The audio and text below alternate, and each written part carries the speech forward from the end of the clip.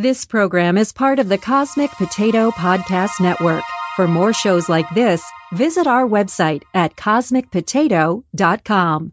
We interrupt this program to annoy you and make things generally irritating.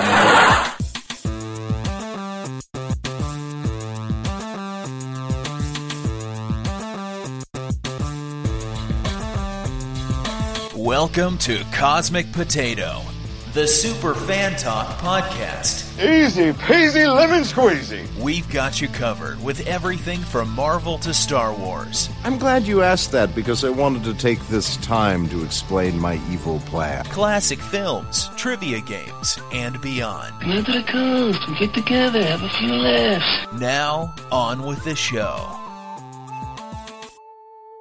Keep the change, you filthy animal.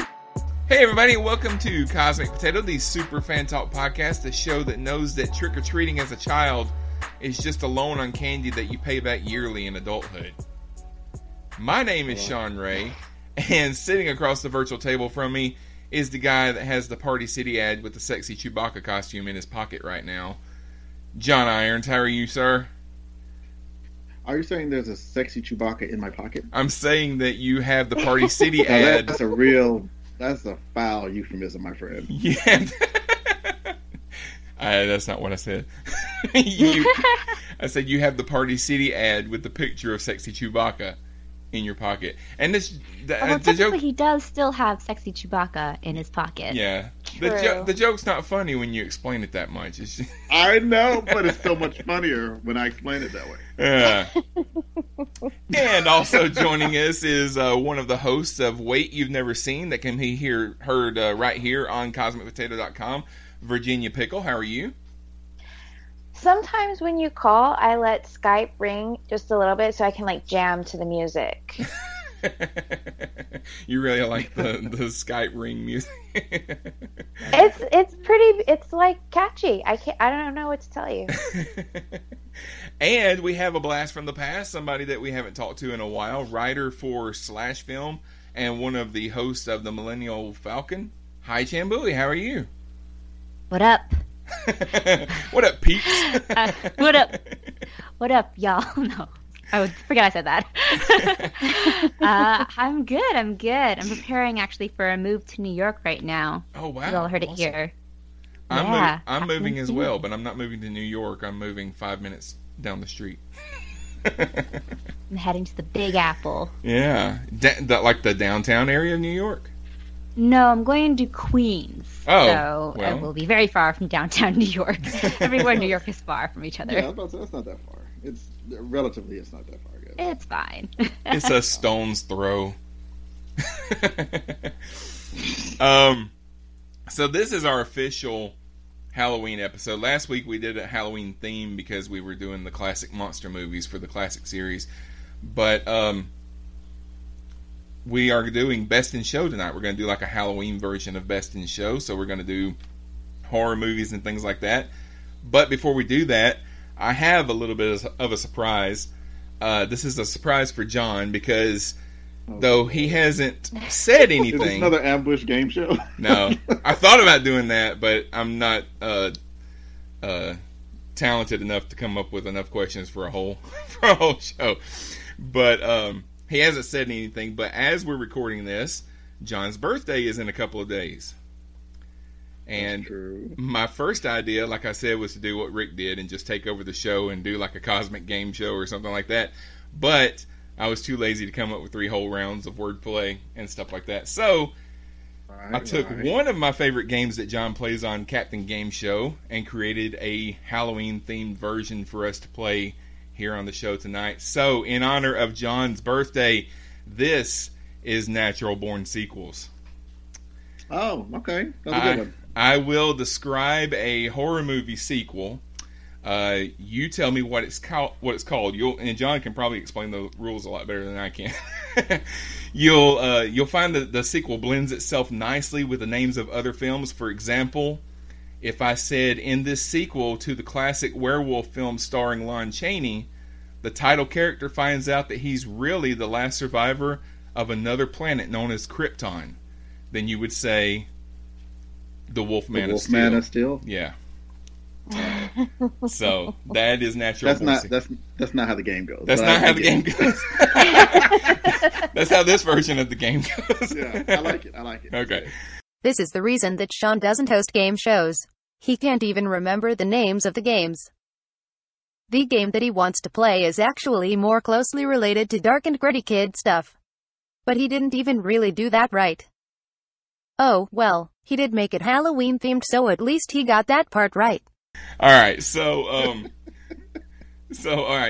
I have enough of these to where these are going to be assigned, and if there's a tie, we're not going to do a tiebreaker because it doesn't really matter. So the first one, I'll go to John for the first one, since this is for his birthday. Do I get points for the example question? Sure, I'll give you a point. Let me write down John, Virginia, HT. Okay, John gets a point. Okay, first question, John. The monster from the famous found footage horror film from 2008 travels to the Midwest, where he discovers that the ghost of his father is living in a cornfield. I thought that was going to be easy. Cloverfield of Dreams. Cloverfield of Dreams, yes. I was thinking of the other found footage, and I was like, that's not that. 2008. From 2008. Yeah. All right, Virginia. Yes. After World War II, a young girl that has escaped the Nazis falls in love with science and discovers that she has the ability to bring dead bodies back to life. She has the ability to what? Bring dead bodies back to life.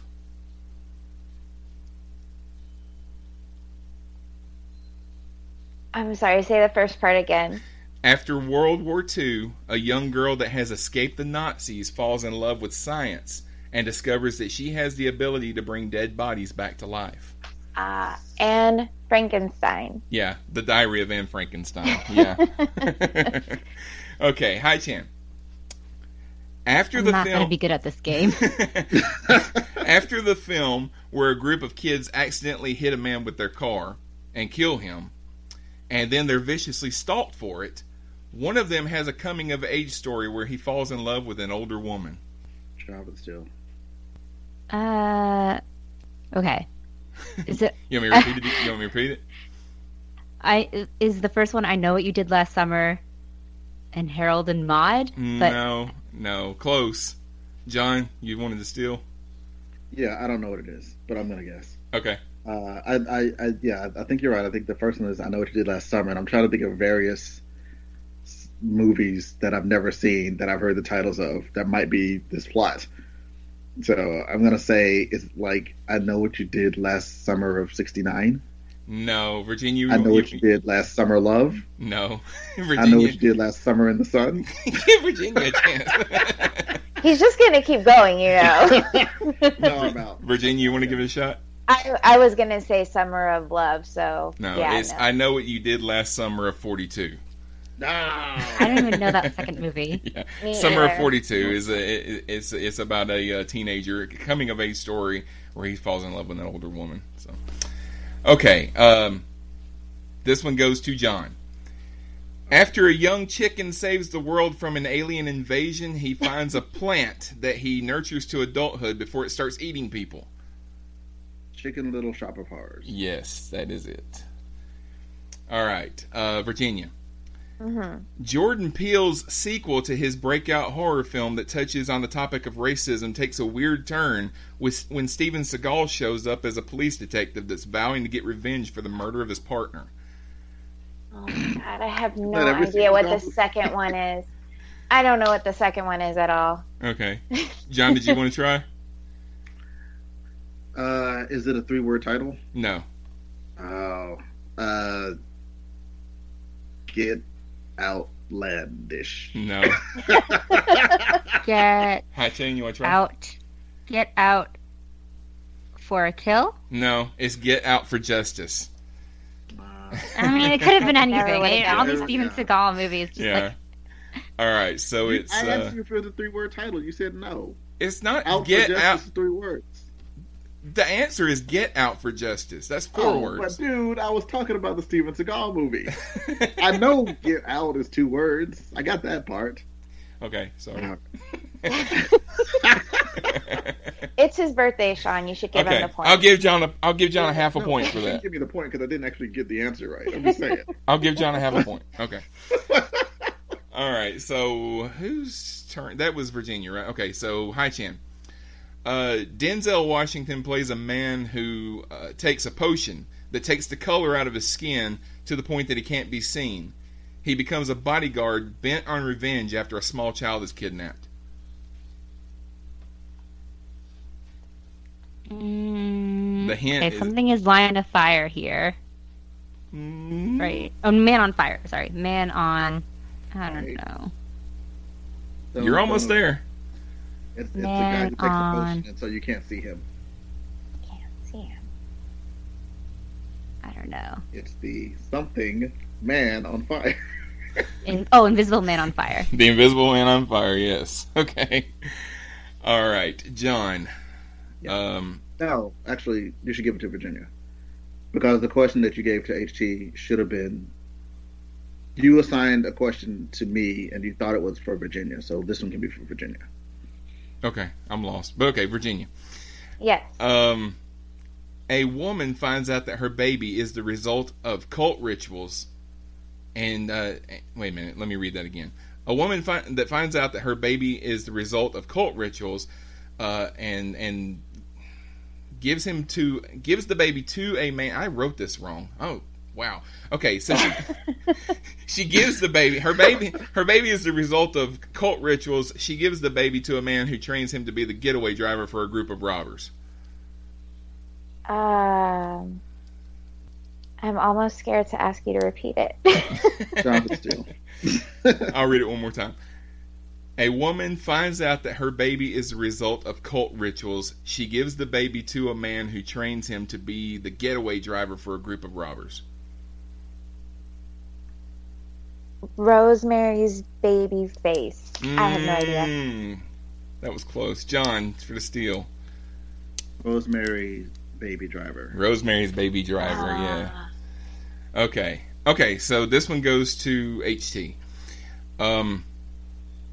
A man is hired as an English teacher and tries to reach a group of young men all living at a boys' boarding school. The only problem is that they're all zombies. Good Will Hunting something. No. No. Oh. Anybody else want to try? Damn. What's the name of that movie?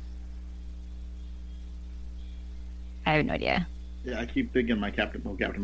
I know, right?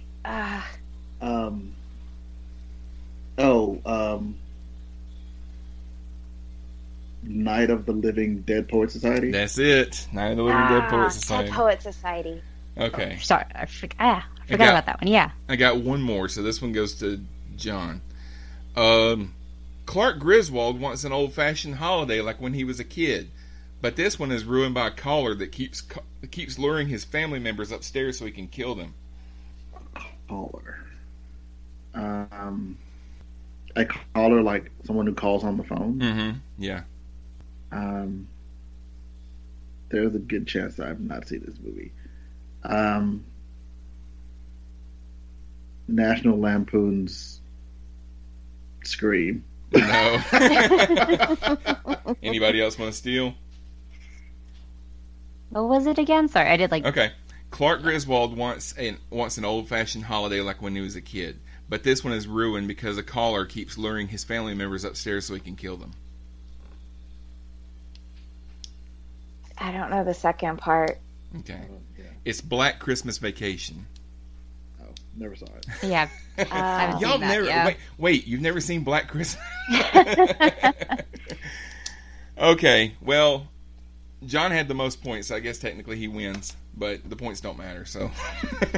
He wins anyways, because it's his birthday. It's his birthday! Exactly. He's 25. Thanks. We'll return after these messages. Hey, you listener. Do I have everybody's attention now? Do you like professional wrestling? What? If so, you'll love Review-O-Mania, where Rob and Zach break down every WrestleMania. You'll hear about great epic matches by the likes of Hulk Hogan, And what you gonna do when Hulkamania and the largest arms in the world run wild on you? Macho Man Randy Savage. Oh yeah! Ric Flair. Get stealing, wheeling dealing, limousine riding, jet flying, son of a gun! Bret Hart. The best there is, the best there was, and the best there ever will be! Shawn Michaels. Bret Hart, you are a zero, my hero. John Cena. The champ is here! Brock Lesnar. Suplex City, bitch. And so many more that I don't have time to even name. Check out Reviewmania right here on CosmicPotato.com or on iTunes, Stitcher, SoundCloud, Spreaker. It's a happening right here on CosmicPotato.com. Arriba! Hey everybody, I'm Troy. And I'm AJ. And we are the hosts of the World War G podcast, along with Colton, but he's not here right now. Yeah, so pay no attention. And we're a podcast about everything geek. We talk about movies, television, video games, comic books. We got movie commentaries, the occasional taste tests, like these lovely pina colada Oreos. Just don't try the Coke ones. No. Dang, what do we say after that? Dang it. Okay, I remember. Yeah. And you can find us right here at CosmicPotato.com or at WorldWarG.podbean.com. Or wherever else you get your podcasting fix. And as always, stay geeky, my friends.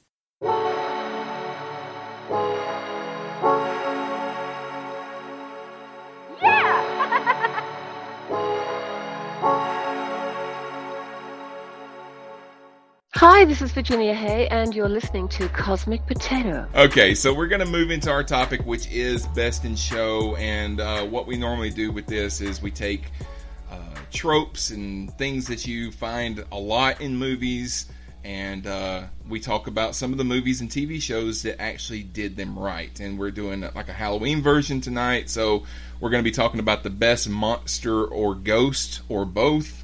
We're also going to be talking about the best use of the final girl trope or the scream queen trope. And we're also going to be talking about the best scenes from the monster or killer's point of view. So we'll start with best monsters and ghosts. So I will... Hold on, my wife just walked in. What? Nothing. You just walked in to look at me? Okay. Okay, since... Hi Chan hasn't been on the show in a while. We'll start with her. Best monster or ghost? Yeah. I am going to go with Frankenstein's monster, a classic, the symbol of humanity's hubris, and ultimately the ultimate victim. That's a good. I mean, have you seen that movie like recently? Yeah, I actually watched it earlier this year, and I love it. It's so gothic and good and very macabre, so I'm a huge fan of it. I also read the book shortly after I watched it, so I had the monster very ingrained in my head, and I think he's one of the best ones. And the way that Boris Karloff plays him, this lumbering, almost zombie-like creature, is so good and so iconic. Yeah, that's one of those movies that it came out before the Hays Code took effect, which the Hays Code was like all these rules of censorship and things like that started in the 50s. And that movie came out in the 30s, so that stuff didn't affect it until they started re-releasing it, because back then, they didn't have VCRs and DVD players and stuff. So if there was a movie that you loved that you wanted to see again, you had to wait until it came out again, and they would re-release all these movies every few years or something like that. So when it originally came out, it was a lot darker than it was when it came out during the Hays Code time, because they re-edited it. And I don't know if you've ever seen the re-edited version, but there's a scene in Frankenstein where he meets this little girl, and she's throwing flower petals into the water.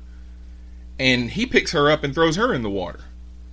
Yeah, it's a harrowing scene. Yeah, and in the re-edit that they did in the Hays Code time, you did not get the fact that he killed her right there. It it almost looked comedic. It was almost a funny scene. But if you watch the original version, it's very clear he killed her, and that's why the villagers are going after him. It's because he killed this little girl. So yeah, it wouldn't make sense if they took that out completely, because that's the impetus of the final act of the film, in which, you know, the mob becomes the most monstrous part of all, and drive him into the windmill, I think it was. And it was there was also an edited ending where Frankenstein was supposed to die at the end of that fight, but because of the success of that film, they actually changed the ending so that he lives and they can have Bride of Frankenstein a few years later. Yeah, we talked about that, John, last week with the Wolfman, because, you know, it's very clear at the end of the Wolfman that he's dead, and yet they come out with a sequel and it's not a different Wolfman, it's the same Wolfman a couple of years later, right? John, Virginia, have you guys ever seen Frankenstein? Yeah, but I mean, forever ago. Yeah. Same. I started to put it on the list for last week, but the audience chose differently. But okay, Virginia, what about you? What's a good monster or ghost? Well, there is I'm not sure how to pronounce her name because I watched this movie once and it terrified me, and that's Samara from The Ring. Samara. I think both of those are correct, actually. I think it's Samara, but it's probably doesn't matter. Yeah. It doesn't matter because I don't see myself ever watching that movie again, because just the way that she moved and you couldn't see her face, and like she came out of the TV, which everyone has a TV, so no one is safe. I don't think I slept for a solid 24 hours after I saw that movie. So that's definitely one of mine. That's one of the few. And when I was in my 20s, there wasn't a lot of horror movies that gave me the creeps. I've watched horror movies since I was a kid, and I had gotten to the point where nothing really gives me the creeps. That movie gave me the creeps. It really did. So I've actually never seen the American version of The Ring. I've only watched the Japanese version. I know, it sounds so pretentious, but it's Sumako, I think, in the Japanese version, and the Japanese film is really interesting because not much actually happens the entire time until the very, very end, and it just spends the entire time just putting you on the edge of your seat and making you increasingly uncomfortable and anticipating that something will happen. But it's like I'm going to say something super inappropriate. It's like the horror version of Edging. Oh, God. But it just puts... Maybe forget I said that. It's definitely something that, like, is such a suspenseful, intense experience that you come out of it emotionally and physically exhausted. By the end of it, you're just falling off your couch and screaming, which is exactly what I did, because it's just nothing, and then a sudden shock of violence, and it's terrifying. Yeah, and then Americans remake it, and they have to make a sequel out of everything. So we got The Ring 2, which The Ring 2 wasn't terrible, but this one that they came out with a couple of years ago should not have been made, in my opinion. Well, and then there was that whole, they weren't spin-offs, but then you had, like, The Grudge, which had a similar sort of feel about it, with, like, the creepy girl or the creepy thing with the hair coming out of places that shouldn't be coming out of places. So I think that kind of added to the whole scare factor for those kinds of movies. Yeah, and I think Saw came along not long after that, and everything after that was torture porn and gore and stuff like that, and that's the way that horror went for a long time. I've noticed recently, like the haunted houses and stuff that open up around Halloween, a lot of it is not really horror. A lot of it is gore. You know what I mean? There's a difference between a good horror movie that's about a monster or a ghost or something like that, and let's just watch somebody rip somebody's guts out. You know? It's just, I don't know. It's just the change in horror over the time, I guess. But John, what about you? Best monster or ghost. I agree with you, Sean. Like, I'm not a fan of super gory horror. I'm much before the psychological. So that's why my first monster is The Thing from John Carpenter.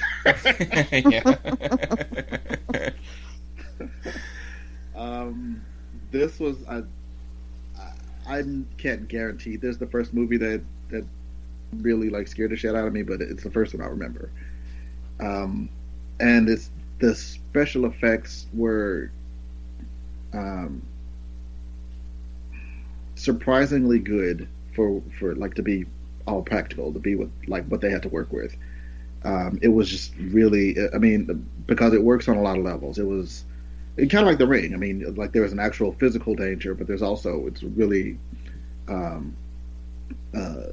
psychologically terrifying, because this thing could be anything or anyone, and you can't leave, and they're tough to kill, and you don't know which one it is until you're attacked, and it looked really, really gross. So yeah.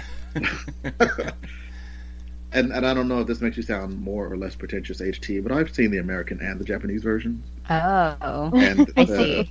Yeah, the Japanese version is better, but the American version is good too.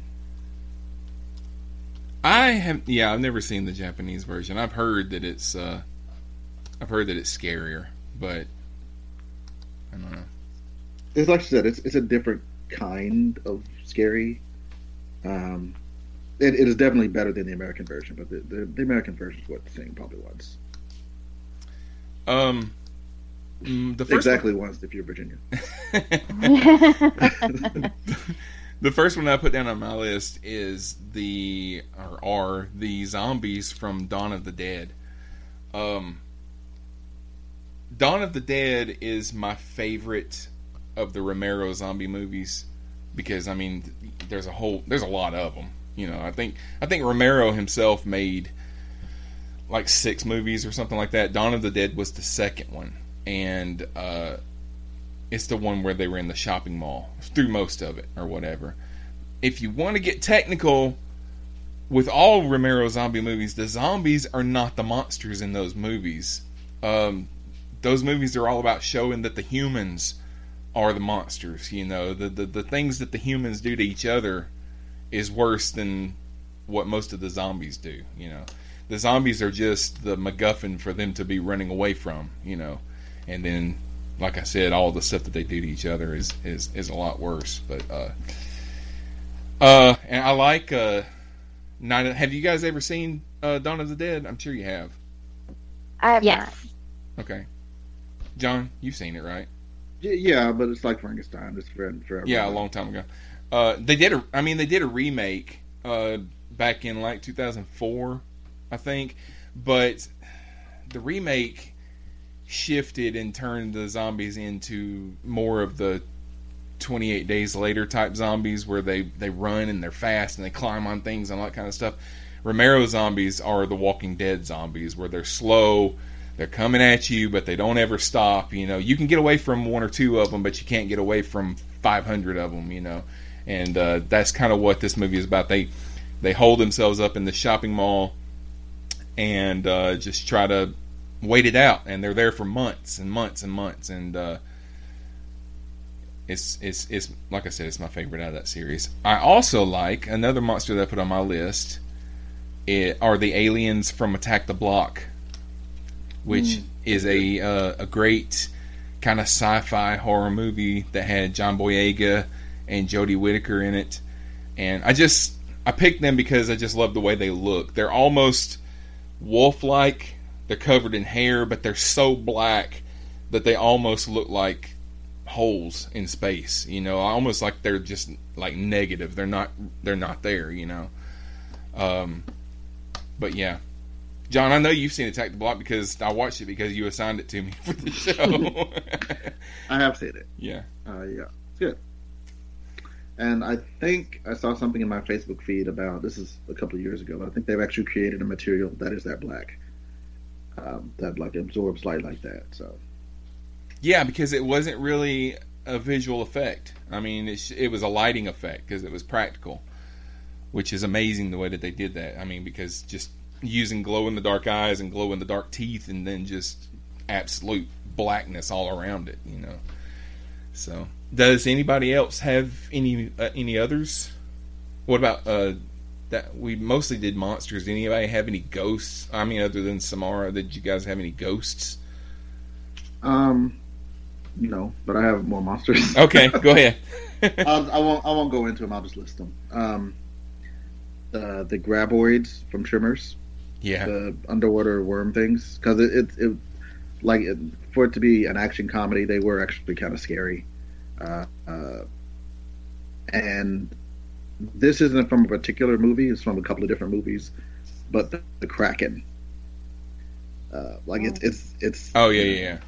Once you work your way into the lexicon as the thing to be released, you deserve your spot on the list. True.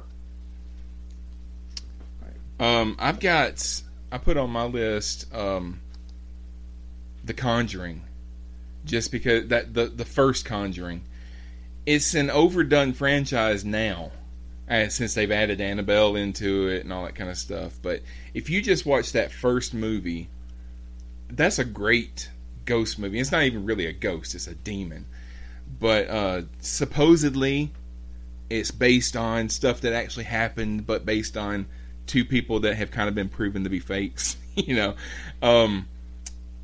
But just as a movie, that movie is great. There's a lot of jump scares in it, which is kind of the norm these days, but I thought that there's some truly scary moments in that movie.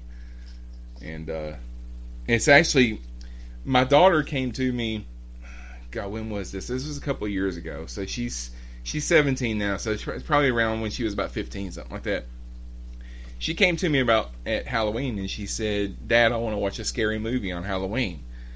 So I'm going and kind of thinking in the back of my head, what's a scary movie that I can show her that's not going to traumatize her or something like that? And I'm thinking like something classic, something old that's not really going to be scary. No, I want to watch The Conjuring. A bunch of my friends have already watched it, and I want to watch it. And so I got to thinking, I was like, well, I don't remember any. I was trying to think of something that didn't have a ton of sex, because that was the thing in the 80s and the 90s. Your horror movie had to be full of sex, you know. And The Conjuring, I couldn't really remember there being any sex in it, and there wasn't a ton of foul language. So I was like, okay, yeah, we'll watch that. And we got to. Gosh, she got about maybe 30 minutes in, and there was an image of somebody hanging from a tree, and she said, "Nope, I'm done. Turn it off." I was like, okay, yeah. I don't want to have to deal with the nightmares later. So I've never seen that movie. That one, you know, they've done 2 Conjuring movies, and then Annabelle is related to it. Both the Annabelle movies and all of that, but that first movie I think is really good, so I recommend it. And the other one I had on my list was The Ring as well. So, all right. If nobody has anything, does anybody else have anything else? Oh, I had a worst. You know, we usually do best of, but I have a worst of. Okay. Has anybody ever seen Halloween 3: Season of the Witch? Yes. Yes. Nope. I love that Virginia has not seen The Conjuring, but she's seen Halloween 3. Let me tell you, my stepdaughter and I did a Halloween marathon a few years back, and we watched, I think, Halloween 1 through 4 or something like that. And we were very confused by the third one. Yeah, because it doesn't have anything to do with the rest of them. Because exactly, the original plan, they did the first 2 Halloween movies, which, if you've ever seen all of the Halloween movies, the first 2 movies are basically the same movie. The second one is just picking up where the first one kind of left off. The third one, they were trying to turn it into an anthology. They wanted to they didn't want every movie to be Michael Myers. They wanted it to be like the Twilight Zone, and every movie is a completely different story. And so they made Halloween 3, and it didn't have anything to do with Michael Myers. It was about cursed masks. You know, they had these Halloween masks that were cursed by a witch, and if all the kids put the mask on Halloween and watched a commercial at the same time, then it was going to wake up these demons that lived in Stonehenge, or I don't know, something like that. It was crazy, and Buffy did it better. They had this if you watch it now, there's this tune in there, this commercial that sings this little song, and that song will get stuck in your head for a month. That one more day till Halloween, you know. But it was bad. I think the only thing that tied it into the rest of the series is that they wanted to kind of say that Michael's mask was inhabited by one of these demons or something like that. But they dropped that after that too. So, and then the next one they just said, you know what, let's just go back and do another Michael Myers movie, which worked out. Okay, so the next category is the best use of the final girl trope and the Scream Queen trope. And when I said this on the messenger, Virginia, you had never heard of the final girl trope before, right? I had never heard it called that. I was familiar with, like, oh yeah, the nice, sweet girl who didn't have sex lives to the end. Yeah, and that's basically it. I mean, they well, to say that she doesn't have sex, that's not always true. Sometimes she has the least sex, because like in the movie It Follows, the whole plot is that you have to have sex for the curse to keep going. And then, you know, in Scream, you know, Sydney sleeps with her boyfriend in Scream and all of that. But yeah, it's the girl that is basically the hero of the story. She makes it to the end and usually survives at least that movie. Maybe she dies in the sequel or something like that. But yeah, I mentioned Scream, so my first one is Sidney Prescott from the Scream movies. I think that movie came out at a perfect time for me because I was in my early 20s and I was really into horror movies, and this was kind of a horror movie about horror movies. And Neve Campbell's not really the best actress in the world, but I think she worked for those movies. And I'm the weird one that enjoyed the series more as it went on and made a 2 and a 3, because I love the Dewey never dies trope, and the Sydney becomes more and more of a loner, even though she keeps getting sucked back into this, and Richie keeps showing up for data dumps even though he died in the first movie.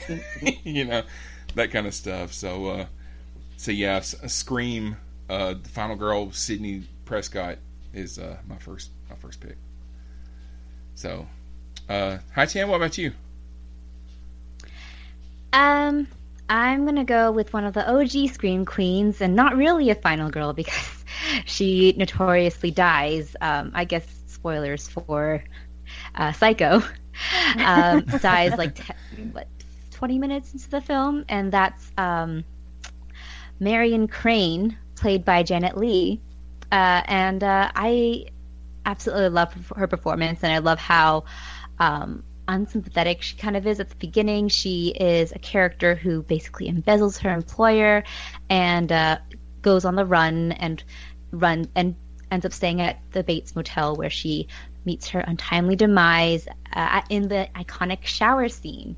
And it's a great scene that no wonder it's considered one of the greatest like Scream Queen scenes of all time. Mm-hmm. And Psycho is a movie that really surprised me, despite it being so like prevalent in pop culture. I didn't anticipate exactly how the twist would play out, and Psycho is such a great movie for that. And Alfred Hitchcock, a master at his genre. So yes, Marion Crane, one of my favorites. That is one of the first quote unquote slasher movies, but only 2 people die in that movie. Yeah. You know, but that, have you ever seen the biopic that Anthony Hopkins did where he played Hitchcock? Came out a few years ago. I think I watched the beginning. Okay. And then I didn't finish it. But yeah, I mean, it was like a TV movie, right? Or at least like a BBC movie, I think. Yeah. There's a scene when they get to the point where he actually is at the premiere for Psycho and everything, and they showed that when that scene came on, he got up and left the theater. He couldn't sit in the watch. He did not want to be in the audience while the scene was going on. He was just too nervous, so he went outside and he just stood out there and waited to hear if the audience were going to scream at the right time and all and all that kind of stuff. Because really, I mean, it's for the time, it was terrifying, but you really don't see anything. You never really see her get stabbed. You see some blood, you see a knife come down, you see a bunch of quick shots and that classic you know. Yeah, the screeching violin. Yeah. Which really stood for the knife itself. It's such a great well composed scene. Speaking of the Hays Code, which you mentioned earlier, Psycho came out like at the tail end of the Hays Codes, it was kind of being implemented at the time, but it was starting to loosen up, and Psycho was kind of the first wave of films that were basically just eschewing the Hays Code altogether, because the Hays Code wasn't an official regulation. It was something that was like Hollywood self-censoring itself, and Psycho was kind of the beginning of a new era of film that would take place in the 70s, and that was more nudity, more blood, more violence, more anti-heroes. So you see that especially with Psycho. It's the kind of the beginning of an era, which is very exciting. Because there was a big deal because there was a toilet in that scene, and that was kind of a no-no. You didn't have a toilet on camera. Yeah, no reminder that people have bodily function. Yeah, exactly. Hays Code is weird. It's so fascinating. I think I did a whole paper about it in college, but it was this just very Puritan code that was almost arbitrary in many ways. What about did any of you guys ever watch the remake that had Vince Vaughn in it and all that? Spoiler alert, it was terrible. Bad. It was terrible. Yeah. Because it wasn't a remake. You know, when you think of a remake, it's like somebody takes the original story and just makes a new movie using that same story. Gus Van Sant just reshot the movie because every shot that Hitchcock did, he did. So he didn't remake the movie. He just reshot the movie, and it was not good because Vince Vaughn was not as convincing of a character as Anthony Perkins was, and that the movie rests on Anthony Perkins. I mean, if you don't have Norman right, then you don't have a movie, So, all right, what about you, Virginia? Well, since I just mentioned Halloween, I will say Laurie Strode in Halloween, played by Jamie Lee Curtis, because she is like that good girl who isn't going to go out and like on Halloween night she's going to babysit and gets really nervous that she's going to get busted smoking pot and stuff, and then she ends up surviving and almost killing the bad guy, all because she didn't have sex. Yeah. That's how you do it. Yep. And Jamie Lee Curtis was Janet Leigh's daughter in real life. You may have said that. Yeah. I don't know. My wife was sending me a message from the other room, so if you said that and then I repeated it, I'm sorry. No, I didn't. Okay. But I believe the newest Halloween movie just came out with Jamie Lee Curtis, like just this past weekend. I kind of want to go see it. I've heard that it's very good. Yeah, I want to see it too. Oh yeah, I've seen it. It's good. Oh, good. Mm-hmm. It definitely ties into the original very much. It kind of does away with most of the sequels, although I haven't seen most of the sequels. But it's both an homage to the original film and has a really intriguing exploration of Laurie Strode's trauma and Laurie Strode herself. Yeah, it's weird that they chose to do it because Jamie Lee Curtis was in 3 of the sequels herself. She was in Halloween 2 and she was in Halloween H2O and Halloween Resurrection. Yeah.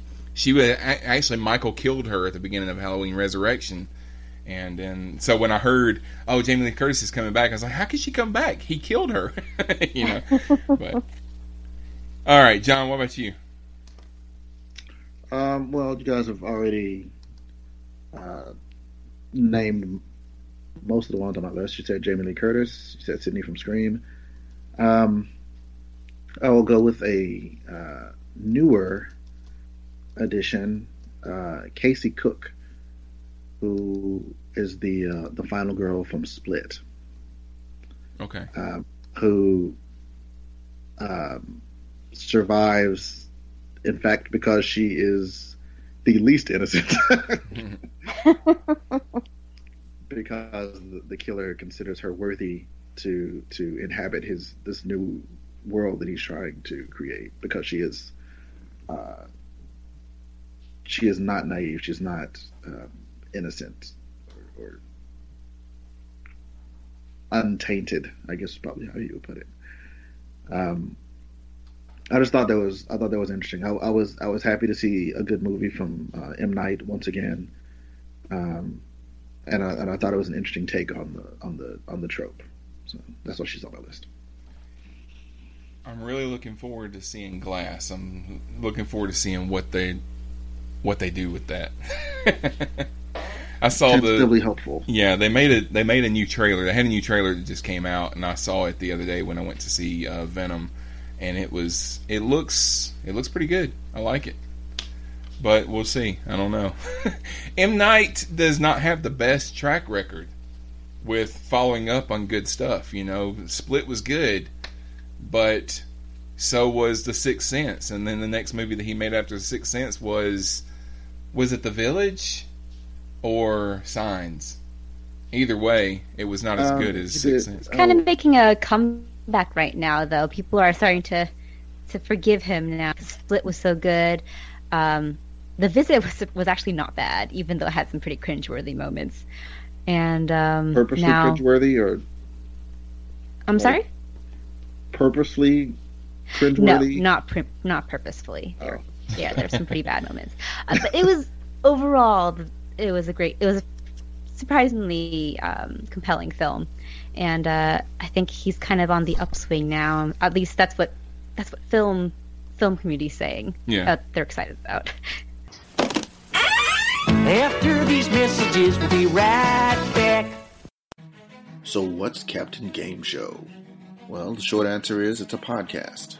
The long answer is it's a lighthearted trivia wordplay thunderdome. I call this game dark and gritty kids. Natural born sequel. What's my motivation? Epic bird play. Advertising 10101. Rhymecast. Mr. Dalek. Life coach. I'll come up with games, and my guests come up with answers. Exfoliate. Duck, duck, goose. That's a tape. Beans for bear. He's got to put down the ducky if he wants to play the saxophone. Born monogamy. Wolfgang Puck is Darkwing Duck. Me, Grimlock, is Tupac. My Little Pony friendship is Magic Mike. Correct. There's also improv, music, and an inordinate amount of rhyming. Good night, John Travolta, with Klingon-like hair. Good night, 3% rating. You're tough, but you're fair. You can find Captain Game Show on CosmicPotato.com. We're also on iTunes, Stitcher, and wherever else you normally get your podcasts. Round 1, Round 2, Final Round. Fight! I don't know where this is going, but I like it. Attention, people of Earth! There's a new podcast on the Cosmic Potato Network you should check out. It's called Wait, You've Never Seen? I'm Shane. And I'm Virginia, and I have no idea what that was. I am so sorry for the old-timey voice. I can't promise it won't happen again, though. So, Virginia and I will be taking turns watching movies that one of us has never seen. Because I grew up under a rock and have a lot of catching up to do. I am uncultured, so Virginia will be showing me musicals and old-timey movies. Again, we can be heard on the Cosmic Potato Podcast Network. And on our website at waityou'veneverseen.com. See you then!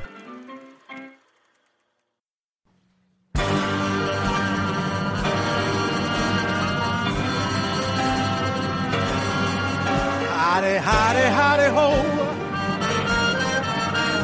Howdy, howdy, howdy, hey. Howdy, howdy, howdy, ho.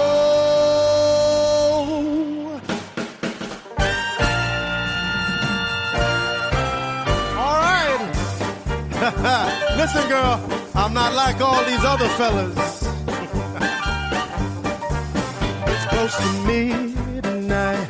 Something evil's lurking in the dark. Under the moonlight, you see a sight that almost stops your heart. You try to scream, oh, but terror takes the sound before you make. All right, so the last category that we were going to talk about is scenes that were filmed from the monster or from the killer's point of view. John, this one was your idea. Why don't you start us off? Yeah, I realized that I should have thought of something. Like before, this is why I should write things down, because I had like ideas before I suggested it, and then we're like, okay, you're doing the best of the show. I was like, oh wait, I got a good suggestion, but I couldn't remember what the ideas are. But that being said, I've given it some thought. I'm giving it some thought. So, and I'm just gonna go through the list. I'll just go fast. The Predator, from The Predator. Terminator, when he's got his little menu options of things to respond. Oh, yeah. I'm not going to say it. It's not worth the bleep, but you know what I'm talking about. Yeah. Jaws point of view. The girl from under the water. Mm-hmm. And the two, I think, that don't get the credit they deserve. HAL 9000 from 2001, because it's just that glowing circle. It's just a little red circle. So there's no emoting aside from the voice, and there's not even really emoting in the voice. But seeing things from his point of view,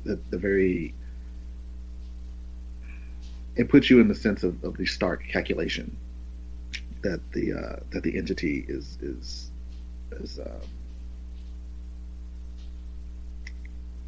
enacting.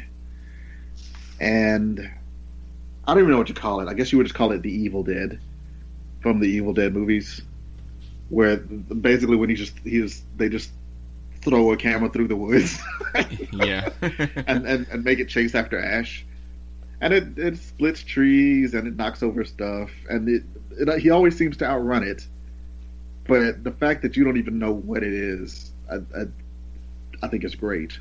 It's just evil. It's some non-corporeal, maybe smoky, maybe monstrous-ish, possibly just generalized evil. And it's a really fun way to do that, to do a chase, and it's been imitated, a billion times, but it's yeah, the no budget innovation of a smart filmmaker is worth its weight in gold. All right, Hai-Chan, what about you? We've been talking a lot about Halloween this episode, and I'm gonna go with Halloween. The first killing by Michael Myers is seen from the point of view of his mask through it's not his mask, it's more of the holes in his sheets, right? Yeah, that he cuts, and it's a very voyeuristic perspective that feels unusual for that feels almost like exploitative, like exploitation movie-esque, and it's good. It's very disturbing and weird, and it shows up again throughout the film, where you see a lot of the action from his point of view, and along with his heavy breathing, that I think makes an appearance again in several other Halloween films. Mm-hmm. Mm-hmm. All right. Virginia, what about you? I could really only think of two, which was Michael Myers in Halloween, and then the shark in Jaws. While y'all were talking, I was thinking maybe the birds in Birds, you kind of see them from a bird's eye view, but I don't know if you ever see them like dive bombing into people or anything. But It's hard to think of movies where a scene has been shot from the killer's perspective. To me, anyway. I've got two. One of them we've already talked about, the movie anyway, but Psycho had some pretty good point of view imagery, especially in that shower scene. And then, there's the scene where he's watching her through the hole in the wall, which by the way, the rumor has it that's a thing that Hitchcock actually did. So the whole thing where he had a bigger hole on his side than the little pinhole that he was looking through on the other side, that was a Hitchcock thing, so that he could get the angle, all that kind of stuff. So it's kind of sick and perverted. But anyway, which they did a lot of that again in Psycho 2, which they made like 4 Psycho movies that had Anthony Perkins in them. And the other 3 are all like they came out in the 80s and early 90s and stuff. And they're pretty much what you think they are. They're not great. But the second one had some moments in it that are pretty noteworthy, kind of callbacks to the original. And then like the shower scene, they kind of did the same thing that they did with Jaws, where the whole thing is not from his point of view. It's just flashes. We see her in the shower, she's taking a shower, she's getting in the shower, all this kind of stuff, and then a flash of him coming in the room, from his point of view. And then they show her doing this, then doing this, and then another flash, and stuff like that. So, and also, this is not a horror movie, it's a fantasy movie, but The Neverending Story. There's a scene where the wolf monster, that I can't remember his name right now, is coming through the forest. The big beast. What? The Garuk. Something like that. Yeah, it starts with a G, I know. But he's coming through the forest and doing the same thing like what you were saying, John, where he's just blasting through the woods and knocking trees out of the way and stuff like that. And he comes out, and then Atreyu's waiting for him, sticks a dagger through his heart, or a spike through his heart or something. The Gamort. Oh, okay.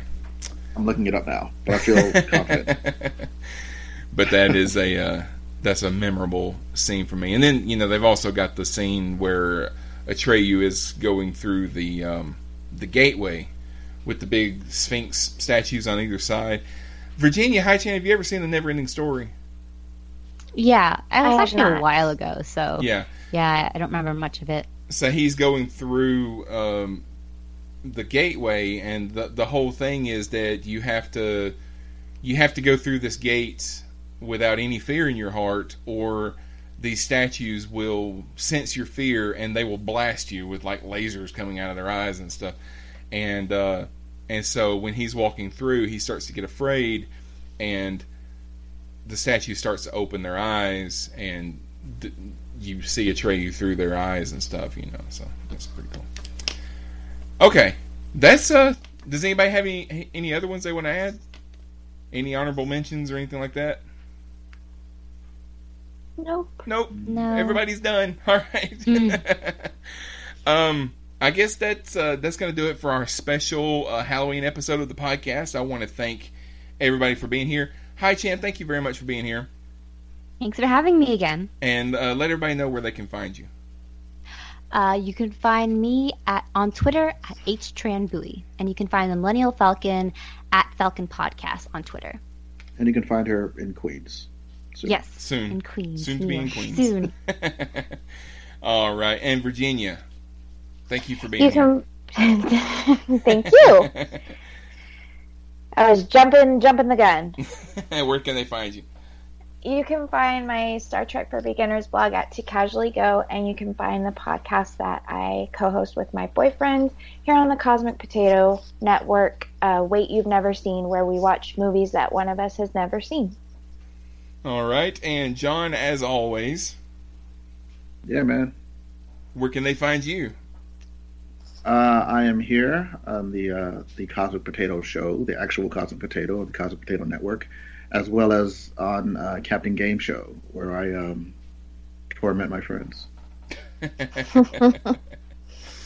All right, and I want to thank everybody for listening. Make sure you come over to CosmicPotato.com, check out all the other shows on the network because we've got some good ones. Have a great and safe Halloween, and be sure to join us next time on Cosmic Potato, the Super Fan Talk podcast, when you might hear John say. So I recently remembered that I had a website or a blog years ago where I would do Haiku Mondays with some friends. So I'm going to read a few from one of the weeks. The topic was a few of my favorite things. So I'm going to read you 3 of these haiku. Discovering cash in laundry pockets. It's like getting paid for chores. Yes, I'm a grown man, but a swivel chair spin still makes me smile inside. The start of autumn, when the world puts its feet up after a long day. Nice. Yeah. Nice. Be sure you like us on Facebook and follow us on Twitter. You can contact us by email at mail@cosmicpotato.com or send us a voicemail or text message to 205-642-8380. Help the show grow by giving us a 5-star rating on iTunes. Thank you for joining us for Cosmic Potato, the Super Fan Talk podcast.